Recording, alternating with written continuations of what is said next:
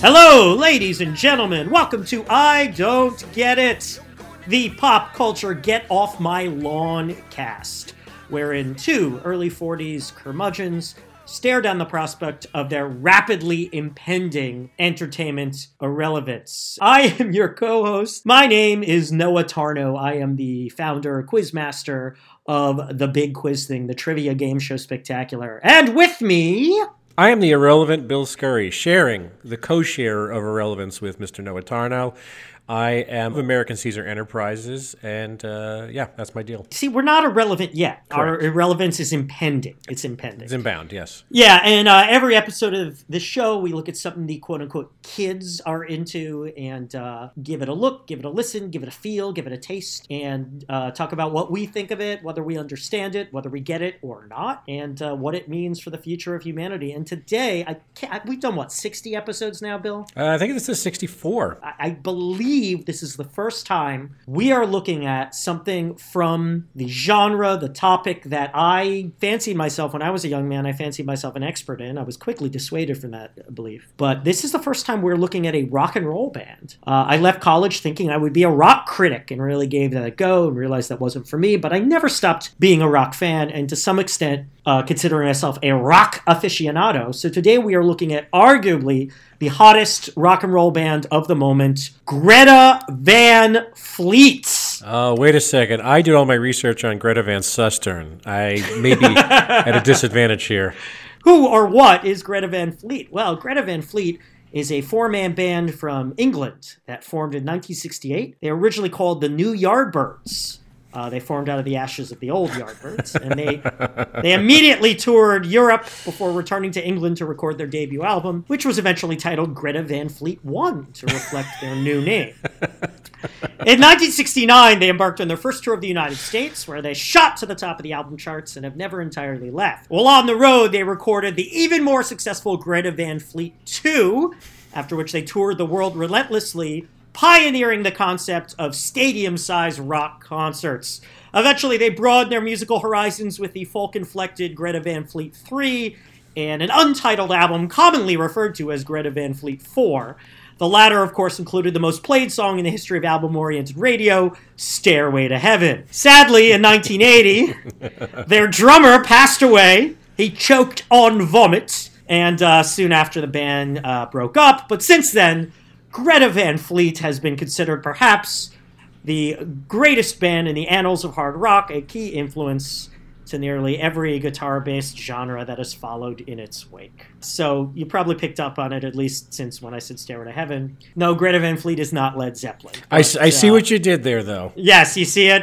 You see, it's always better when you explain the joke. Greta Van Fleet, it's four very young men. They were very close to not alive. It's possible their parents weren't alive in 1968. They come from the very small town of Frankenmuth, Michigan. It consists of twin brothers Josh and Jake Kiszka. Josh is on vocals. Jake is on wankified guitar. Their younger brother Sam plays bass and keyboard, and their school buddy Danny Wagner is on drums. The Kiszkas hail from a musical family. Their father was a blues rock fanatic, and they stumbled on hard rock in high school. 2017, they released their debut EP, Black Smoke Rising, which included the single Highway Tune, which might be the most Led Zeppelin song ever recorded by anyone, including Led Zeppelin. That followed another EP, From the Fires. In April of 2017, Apple Music named them Artist of the Week. They performed for and with Elton John. They were already selling out huge concerts worldwide before, just with two EPs released, no album release. And then just this month, they released their debut full album, Anthem of the Peaceful Army, including the single When the Curtain Falls. It debuted and currently rests at number 3 on the Billboard album charts. Bill Scurry, what do you think of this musical conglomeration?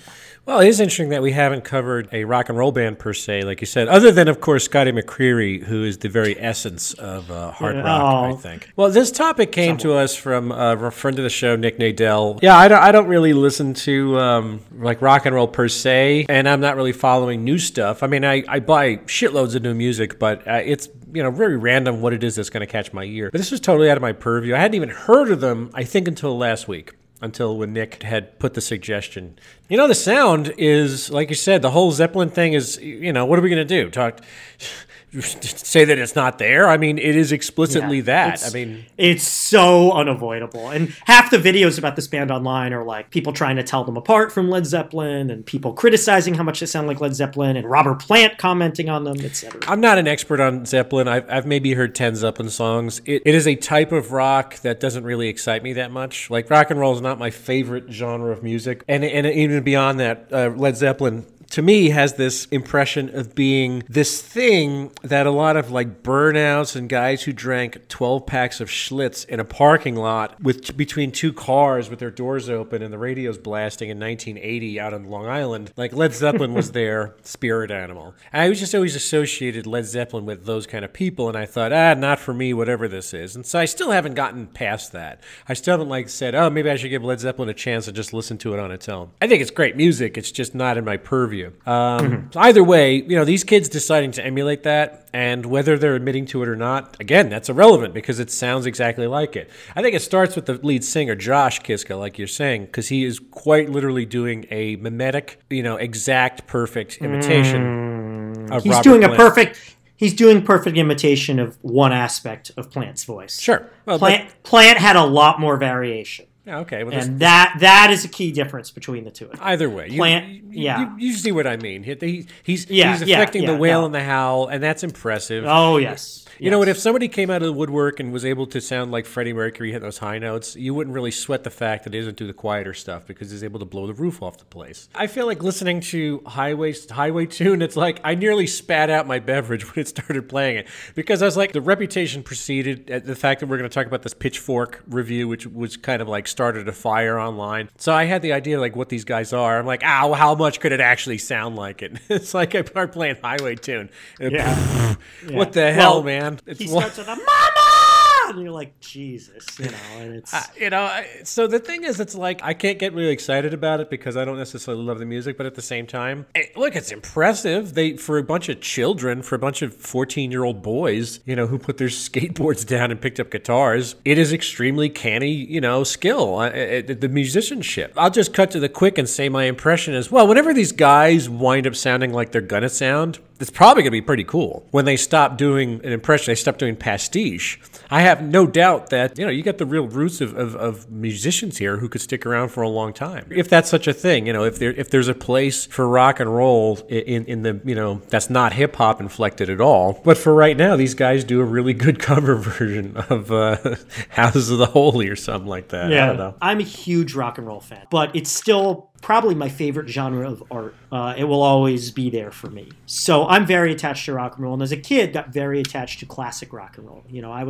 I was a bit of a rock snob as a young man in the late 80s, thinking, nothing new rock and roll is good. But, I wasn't cool enough to really know the underground, and what was above ground, late 80s, early 90s, pre-Nirvana, whatever, was like fucking Poison and that shit. And I don't hate it as much as I used to, but I never appreciated it. So I listened to a lot of classic rock, and Zeppelin was never my favorite. In fact, I kind of resented them a little because I felt like people held them higher than, the Beatles and the Stones, and crucially the Who. The Who were my favorite, and still are my favorite classic rock I don't think I knew that actually about you. They might be the greatest rock band of all time. Okay. I never took to Led Zeppelin. I found it hard to take them seriously, partly just because Robert Plant looked like a Muppet to me. I never had, once I stepped back, I never had a problem with them. I recognized how good they were and certainly how influential they were. It's not about disliking Zeppelin. I think these guys are all right. I think you're right. I think they're very technically proficient. It's impressive that the lead singer can do the voice. And it's weird, like you look at videos of him, he doesn't appear to be straining at all. I can't tell if that's like good or bad. Like, well, where's the passion? Like, it looks like he's like lip syncing. And the guitarist just like wanks like crazy. Like, you look at concert footage of him, every song is 8 minutes long because he just wanks on the guitar for 20 minutes. Is that good or bad? I can't tell. You do that math. I think it's good in a concert. I think it's a very classic rock kind of like you're in the groove, you're just rocking, you're losing yourself. It's not about a song. It's just about the guitar as this, if you want to be crude and get down to it, it's the extension of his dick. So much of why rock and roll draws people in and why Zeppelin drew people in is it's just so manifestly sexual. That's how it affects people. That's why people are so passionate about rock and roll, because you feel it in your most primitive area. I mean, I know this sounds silly, but I really think this is what gets people.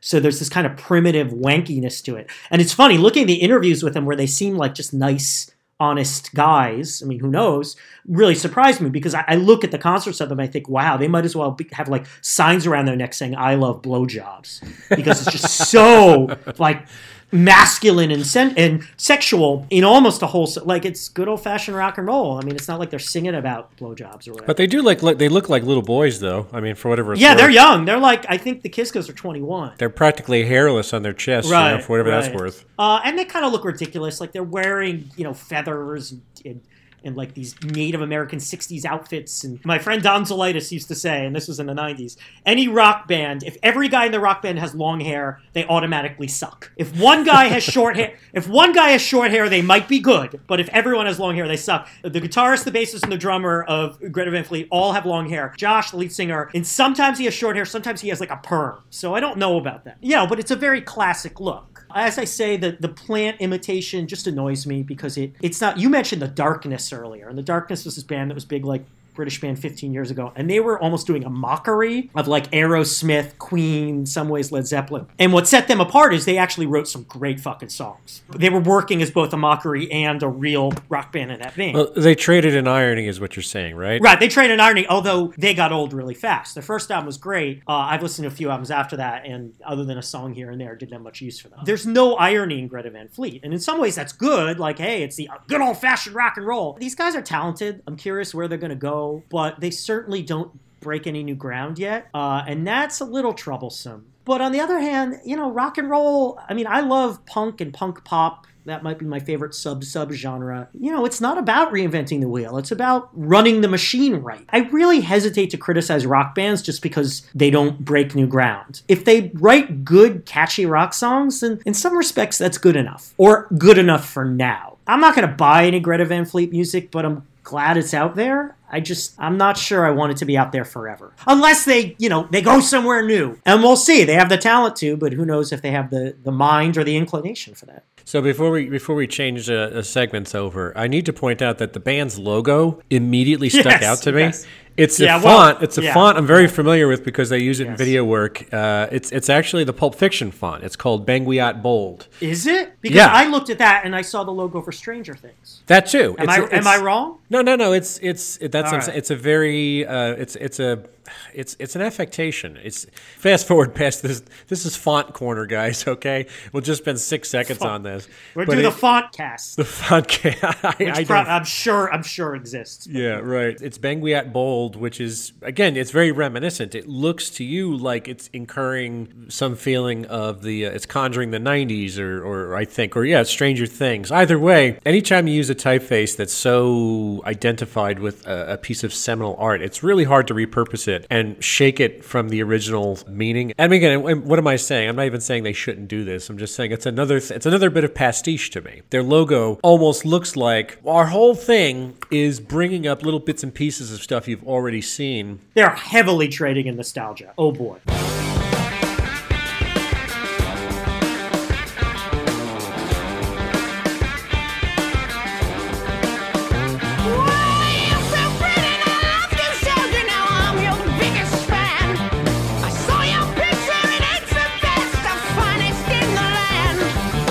Noah Tarnow, at this moment in time, why is Greta Van Fleet burning with the light of 1,000 suns? There are two reasons. One is because they've been shoved down our throats. No, I mean, look, that's the reason everything's popular, right? And I say it every time, because it's shoved down our throats. But I'm going to say something positive here. I'm going to say because rock and roll is great. And if you make competent... And these songs aren't bad. I mean, none of them really grab me, but they're decently written. They got pretty good hooks. These are perfectly serviceable rock songs. And in my very biased opinion, that is a great thing. Rock and roll is fucking awesome. And if you give me a decent rock song, I am at least going to like it, or at least going to feel a little good about it. So look, decent rock songs. And you could argue the world is hungering for decent rock songs, maybe. We're certainly hungering for nostalgia because of the way the world is. We're hankering for something that takes us back and seems in some ways more simple and, believe it or not, more innocent. Led Zeppelin, fine, the Who, the Beatles, all that has an innocence to it, at least from our point of view now. There's not much else like Greta Van Fleet being shoved down our throats, so there's a need for it. I'm going to make a broad generalization and maybe just speak about one quadrant of their audience, but I don't think it's a quadrant. I think it's like 3/4 of their audience. I'm going to assume that we're talking about, again, teenagers, kids, young white people in suburbs, whoever it is that's buying music in bulk. I was going to sort of loop in the topic of last week's episode. Forgive us, dear listener, if you haven't listened to our Post Malone rundown, but we'll try to contextualize that. But I think there's a big bleed over in terms of who's buying each of these, who's made each of these acts very popular at the same time. But for the moment, let me just talk about who I think is listening to this likes about it. They're not familiar with Led Zeppelin, and Led Zeppelin has this ineffable quality that people loved in the day and age in which it came out. And again, when did you say Led Zeppelin broke up? 1980? Yeah, John Bonham died in December 1980, and they immediately broke up. So you're talking about like from 1968 or 1969 to 1980. It's a pretty quick run. But the thing is, though, they were arguably one of the most popular bands in the history of rock and roll. If you replicate that almost exactly, I think you're going to wind up having lightning strike twice. And what helps them out is that nobody knows what they're talking about. This is simulacra. And you don't know what the original artifact is. And so you're not there to fact check whether they're doing it correctly. Older members of their audience, people outside of their cohort, are going to sit there and throw the flag down, like this Pitchfork article we keep alluding to. I watched a video of a British rock nerd who was probably around 30, and he loved them. I bet a lot of older people really go, finally, the return of something good. Yes, I bet you there's a lot of that. But you don't get this famous with that guy. You get this famous by having a phenomenon. And the phenomenon is that there's something ripping and exuberant and pure, and like you say, and primal, Yeah, the extension of your dick, all that stuff that you're theorizing about. Well, but, I say dick, I want to be clear, dick metaphorically, like of your erogenous zone. Yeah, I hear I think what you're saying. Women groove on this stuff because they feel it in the same place. I understand you meant that, and I'm sorry I didn't elucidate on it, or just assuming that that's what we understand you meant by that. Yeah. But I think that there's almost something foolproof to replicate. Look, if Star Wars had went away and it was great, and a generation or two or three were separating us, and somebody came out and remade Star Wars, everyone would love that again because what was in the original thing was great. The nice thing is with music, there's such a continual amnesia, and music in particular is built on the audience not remembering where anything came from. That lack of legacy, which is weird because the essence, I think, was built on a institutional knowledge of what came beforehand. But again, in our today's media landscape, the quicker you can forget something, the faster you can resell it to somebody or recontextualize it. So I think that this is like Led Zeppelin was successful in 1971 and it's successful in 2018 for the same exact reason. Whatever it is being recaptured. No one remember where it came from. So it's as if they invented Led Zeppelin. Maybe we've gotten at this, but I want to emphasize, and this is me, the rock historian kicking in. They've duplicated Led Zeppelin 1 and 2. But 3 and 4, if Zeppelin had just petered out after that, they'd be, people would still love those records, but they wouldn't be what they are. They wouldn't be Led Zeppelin. And, they were a great enough band that they extended beyond that.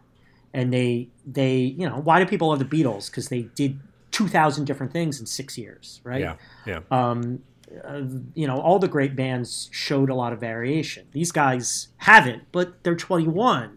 Oh, lady, when you come on down, won't you come on down? I said, my town. Oh, mama, when you come on down, won't you come on down? I said, my home. Oh, lady, won't you move my way? Can't you move my way? I'm getting hazy. Oh, mama, when you give your love, and when you give your love, you drive me crazy. You say you don't like rock and roll, but would you like it more? Would you like Greta Van Fleet more if you were young now? Yeah, probably a little more. Not much more, but rock and roll was definitely more my listening diet as a kid just because I wasn't aware. I hadn't started buying music until I would say college age is when I started building a CD collection. Now, only then did I begin exploring my taste. I just took what was advertised through MTV and the radio. I didn't question it. I didn't go look and do research. Music wasn't, the primary media of things. It was perfectly okay to be passive and have an enjoyable relationship with that. But in terms of being a kid, I think this is a great time to elucidate this Pitchfork article that we keep talking about. Pitchfork gave a review out of 10. They gave him, I think, a 1.8. Was that 1.6? Some ridiculously yeah, low I got tone. it right here. Let me find. Man, but they shat all over this. Oh my god. They did. It was one of 1.6 the- out of 10. Yeah. Yeah, it was one of their senior editors. He wrote this piece, and the whole thing was so rife with condescension and not even snark, but just like this bitter criticism about how this was a pastiche, a cover band, it's valueless, and he was giving very unfair. I mean, this. I respect the opinion that you don't like this music, that you think it's hackneyed, but this was very unfair. And Sure, and it's like this guy, by doing this in Pitchfork, and Pitchfork already has a shitty reputation in a lot of quarters for being, my friend Scott was saying that Pitchfork pretty much derailed one of his friends' careers with a bad write up, and Really? like they have that power that they can levy out like meretricious gods. But they don't seem to be having that power on Greta Van Fleet. I mean, No, that's the thing. It doesn't seem to be hurting their album sales or whatever. So what happens is, and this plays into the Post Malone thing too, where this is yet another person who writes a withering review, and all these young fans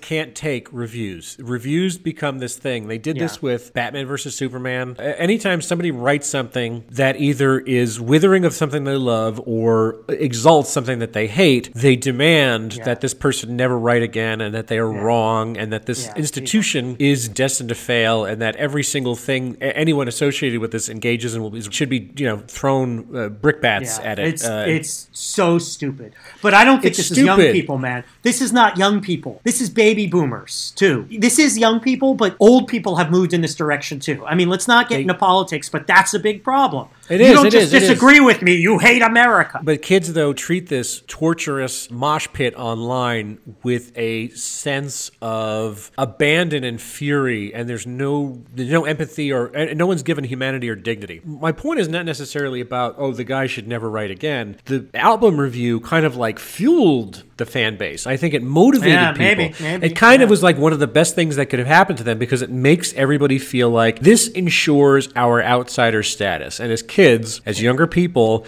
I think what you want to feel like is that you're an army of outsiders. You are 5 billion outsiders. Everyone on this gigantic team that is the biggest block in culture is everyone is disaffected loner outsiders.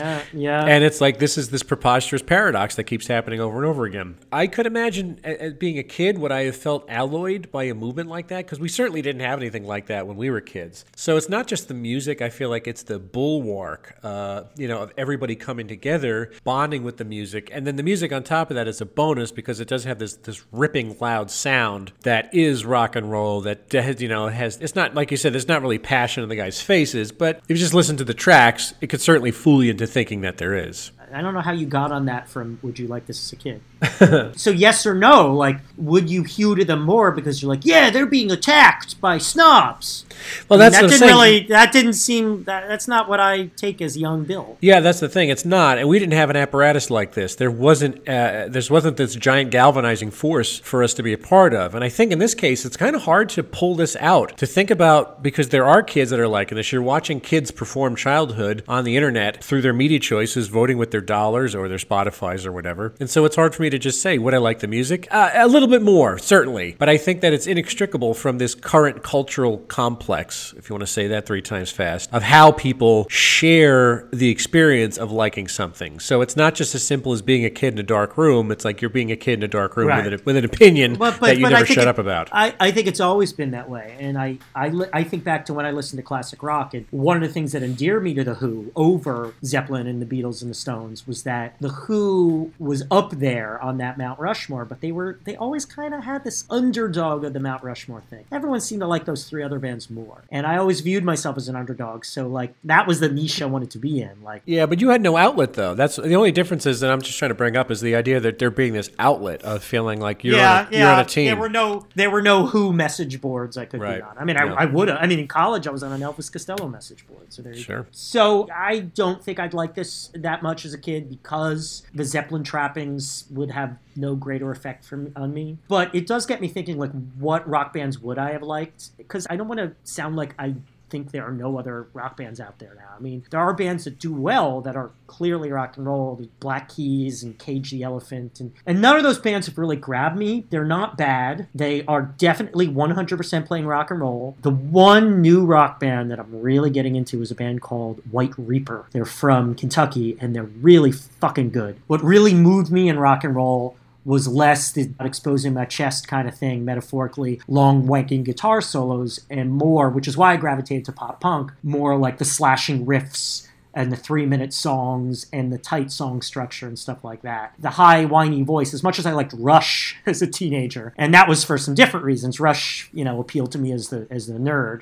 Led Zeppelin, it'd be a very different version of teenage me that would love Zeppelin. But Greta Van Fleet in this album are not just merely some 70s hard rock pastiche. The ideas and the sounds and the influences behind the music on this album are so dead specific. You could really whittle Greta Van Fleet's pretty much their entire sound down to one band, and that's Led Zeppelin. I mean, of course, there are some elements of songwriting and musicianship where they fall painfully short, but honest to God, there were deep cuts on this thing that if you told me they were a long-lost Led Zeppelin B-side, I might just believe you. Noah, is Greta Van Fleet, with their cagey typeface they crib from other things in pop culture, is their fame a sign of an apocalypse? Another comment I make on almost every episode, no, not at all, if they're just here for the moment, or if they, like Zeppelin, really do kind of expand and experiment and grow. But if they don't grow, if they keep doing this early Zeppelin pastiche, and they end up on the Mount Rushmore of rock, then yeah, that's a sign of the apocalypse. Because rock and roll will never die, my friend. So if it does die, they're like the bumblebee. There goes humanity. So goes humanity the way of rock and roll.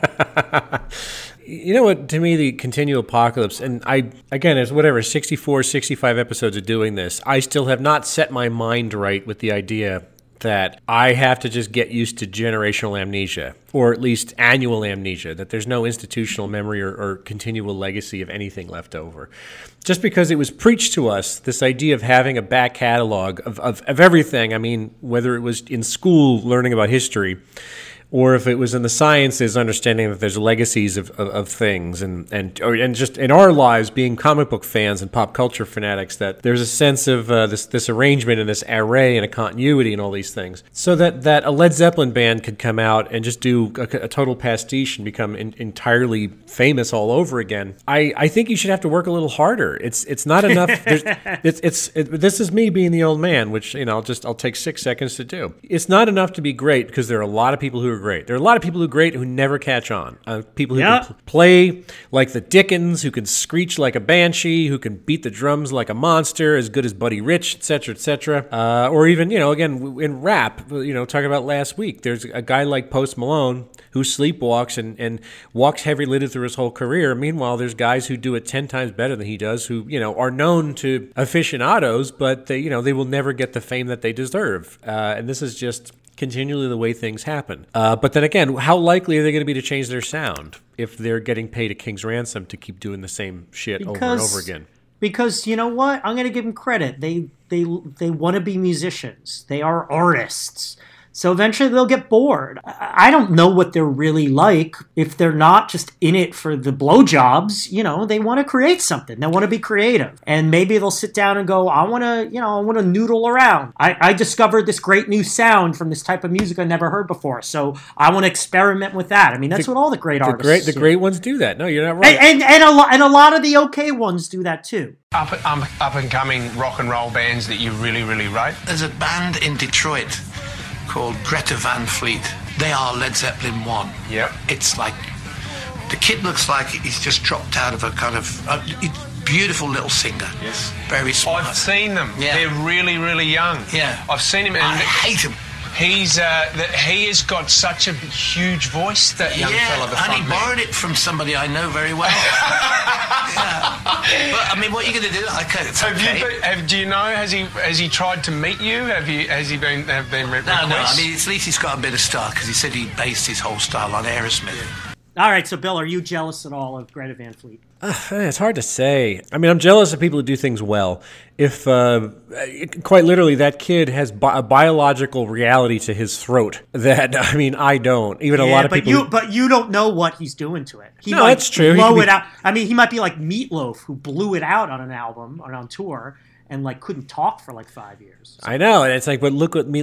That tour, that album, you're talking about a moment in rock and roll that is indelible forever. Yeah, you could say maybe that's a bad idea to just spend it all up front. However, it's like Dr. Tyrell said in Blade Runner, the flame that burns twice as bright burns half as long, Roy. So, no, I mean, I'm jealous of the fact that these guys obviously have this, they're good at something in a way that I could never be that good at natively. And, you know, what they do with it is almost immaterial just because it's like, oh, you're one of those fancy lads who's just a fucking genius at a thing. I want to punch you in the neck, my friend. That's probably that's as bad as it gets for me. Well, I'm insanely jealous of them because I remember being 21 years old. And I wasn't on tour playing in front of massive groups of people, including hot women, singing along to my music. I mean, come on. I still want to be a rock star. Why do you think I karaoke 4 nights a week? You always tell me that your dream was to play alongside Bob Seger at the Dow Event Center. Yeah, they opened for Bob Seger. I mean, I guess it was just like a Michigan thing. But that seems like an odd pairing. I actually, you know what? When I read that, yes, they did. It was September of last year. If it was Bob Seger making that call, or somebody in his party saying, "Yeah, you know what? I'm gonna sort of play Kingmaker as the father of Michigan rock and roll." I think that's brilliant. I think that's fantastic. Yeah. That's exactly the kind. I like that ring kissing. I would love to see more of that. Yeah, and I grew to like Bob's Night Moves is a gorgeous song. Yeah, sure. And actually, you know, I'd heard for years Bob Seger, his first band, maybe his first band, but his first successful band was called the Bob Seger System. And they had a minor hit with a song called Noah. And I'd heard of it for years, and I never bothered to seek it out. And I finally heard it a few years ago. And it's really good. I mean, it's sort of about the biblical Noah, but it's got the sense of humor, and Seger's got it's from like the late 60s. Seger's got a great voice, so... No, and obviously, time has proven that. The Bob Seger System sounds like a forgotten krautrock album. Rock and roll, baby! Well, look, hey... we're always looking for more topics to recommend, and I really want to recommend more talk about more rock bands. So recommend topics to us, and please, if there's a rock band or rock singer who's the kids are into, let me know. So if you'd like to find past episodes of our show, look on Apple Music, I guess is what it's called, SoundCloud, Google Play, Stitcher. Tweet to us at Noah and Bill Show. Write to us, noahandbilldon'tgetit@gmail.com. Visit idon'tgetitpodcast.com. Give us a review on iTunes. You can find me on Twitter at William Scurry. I'm on YouTube at AM Caesar. Oh, and a very quick plug. I just did a podcast that was released at the beginning of Halloween week about V and V the Final Battle. I teased the episode before, but it's 2.5 hours of greatness. It's not pure it's not pure nostalgia. It's me and a couple of Welshmen, a guy named Sky Wingfield and a guy named Neil Gaskin, talking about V for their Film 89 podcast. We had a lot of fun. I think we actually had a pretty substantive discussion about culture. So if you fancy, give that a listen. And Noah Tarnow. Is V more timely now? So those of you who don't know, V was a movie. No, it was two miniseries a year apart from one another. And there was a comic book, and basically it's about aliens invade the Earth. They're like lizard people, but they disguise themselves as humans. And it's about the rebellion against the lizard alien people, right? Yeah. I feel like that would be timely. No, it is. Now. I mean, it was a very broad pastiche of, fascism and the invasion of, people who collaborate. It was supposed to be conjuring World War II, but it winds up being something incredibly prescient about today. It's much less fun to watch it outside of 1983 today. Because it feels like, oh, Jesus, this is actually... Everything that they said happened is actually happening. Including lizard people. Anyway, so Noah Tarnow, where can we find you? The Big Quiz Thing, bigquizthing.com. Corporate and private trivia events, booking like crazy now for the holiday season and into 2019. We're all over the country. But bigquizthing.com, you can set up for a mailing list where we send you trivia into your email box, the world's greatest trivia. And we're on Twitter and Instagram, where you can get trivia and factoids there, at Big Quiz Thing. I am on Twitter as well under my own name. I'm not tweeting much these days, so kind of tired of that. Hey, Noah's Brand is great. Everybody knows Noah's Brand is great. If you get a chance, either go to a show or just, check out his newsletter. These things are great additions. They'll bring a smile to your face. Thank you, Bill. I know what I need to say. We just booked yesterday our 7th. We rarely do public events anymore, but in 2019 we will do our 7th annual Big Oscars Quiz Thing. We do a movie trivia multimedia game show followed by New York City's greatest live Oscar screening. And we are back at our usual venue for that. We had skipped last year because of booking things, but we're back at Le Poisson Rouge in Greenwich Village. And that's Oscar Sunday, February 24th. We just booked that yesterday, so hopefully tickets will probably go on sale next week. So, send those recs in. And guys, don't blow your throats out trying to imitate Robert Plant. Please leave it to the professionals. A production of American Caesar Enterprises, 2018.